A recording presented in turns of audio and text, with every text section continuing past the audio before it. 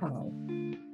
Are you aware of a troubled mind when you step into your prayer closet? Are you noticing that you're only prompted to pray when all the situations that come take away your peace? Well, take heart. Today we'll be looking at some strategies to keep your peace in all circumstances, even the ones that previously might have pulled you to your knees in intercession and frantic prayer. Now, you might be surprised that I am talking about intercession as being a fear-based activity.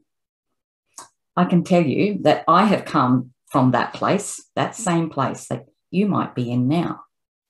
I have been in prayer with fear-based prayers and crying out to God for solutions to my troubling family circumstances.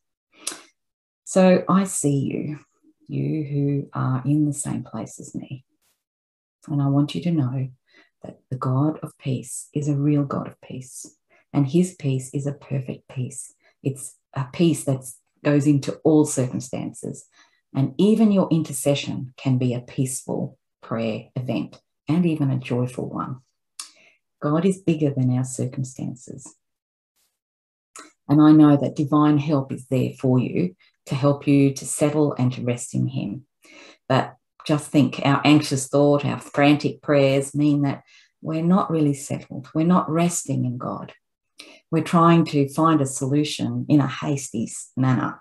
And God is not interested in our hasty and frantic activities. He is found in quiet and rest. He is there in your prayer closet if you will quieten yourself. Today, you may be in one of your prayer closet moments and it feels fearful. And you have these thoughts of a catastrophe or a calamity that's in your mind. These are not God thoughts. But if you believe that you need to pray to avert a danger or a situation escalating, these thoughts have suggested to you are actually to create a reactive prayer in you. Prayer definitely does shift the atmosphere. God hears every prayer. But we need to recognize that any prayer from a spirit of fear will be limited by that atmosphere. And I just need you to be aware that if you pray out of fear of a possible catastrophe or a negative outcome, it will be coming out of a mind that is filled with worry and not with faith. It doesn't necessarily shift the atmosphere, but remember, prayer is first about changing me. So when I pray to change the atmosphere in my prayer room, I start by thanking God. I thank God for the answer.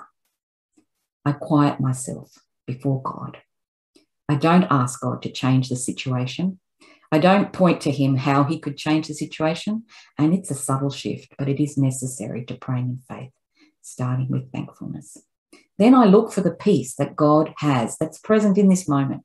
It is actually meant to lead me towards God's solutions. It means I will be partnering with God when he answers with a divine strategy. I get to partner with God in implementing this strategy through obedience. When I'm reacting because of a problem that has arisen in front of me, particularly if it's like a relationship conflict, well, my prayers will be a reactive prayer. Many people call it intercession, particularly when they're more impressed by the size of the problem than they are with our God.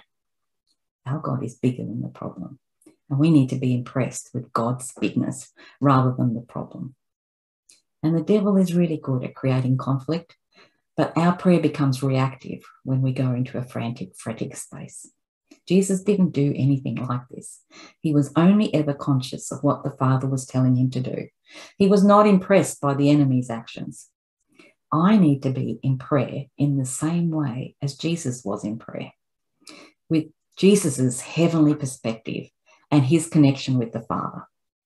Jesus was never impressed by the enemy. Read through John 17. It's a really good example of Jesus's intercessory prayers. And it's, John's recorded it fully for us. Jesus didn't focus on rebuking the enemy, and he only mentions the enemy once. He says, I do not pray that you should take them out of the world, but that you should keep them from the evil one. This is John 17, verse 15. Here Jesus echoes the line that's in the prayer that he taught us to pray: deliver us from the evil one.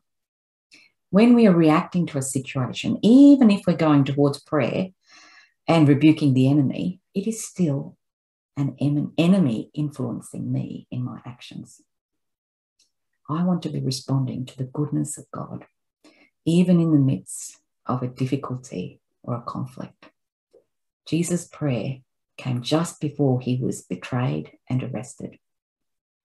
And he was focused on the Father's glory to be manifest rather than on things that were about to happen. He was focused on Father God keeping the disciples through the trials to come. He was focused on unity and joy and love to be manifest in his disciples. Jesus specifically didn't pray for the world. It's in John 17, verse 9. But he did pray for those who would believe in the message of the disciples. That includes you and me. And it's everyone else who's believed on their testimony. I need you to think about this. That verse was in John 17:21. When my prayer is all about changing my circumstances, then the aroma of my prayer is all about me.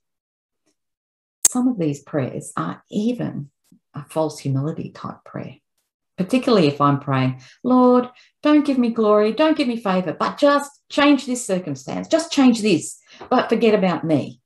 This sort of prayer is still all about me.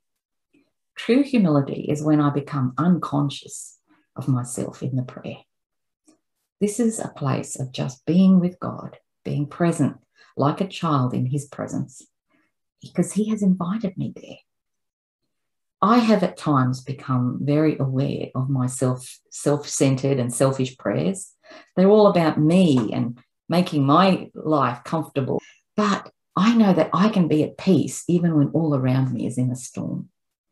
And that's the place where I don't elevate my complaints. I don't start to talk and focus on the things that are going wrong. I accept that God will change me, and through that process, I will overcome these circumstances. So in recent times, my prayers have changed. My focus is away from myself. I'm trusting that God is changing me, and when I am unconscious of myself in my prayers, I'm almost like it's a bit of that dying to myself and to my personal agendas, because I want God's agendas to be the ones that I'm most aware of.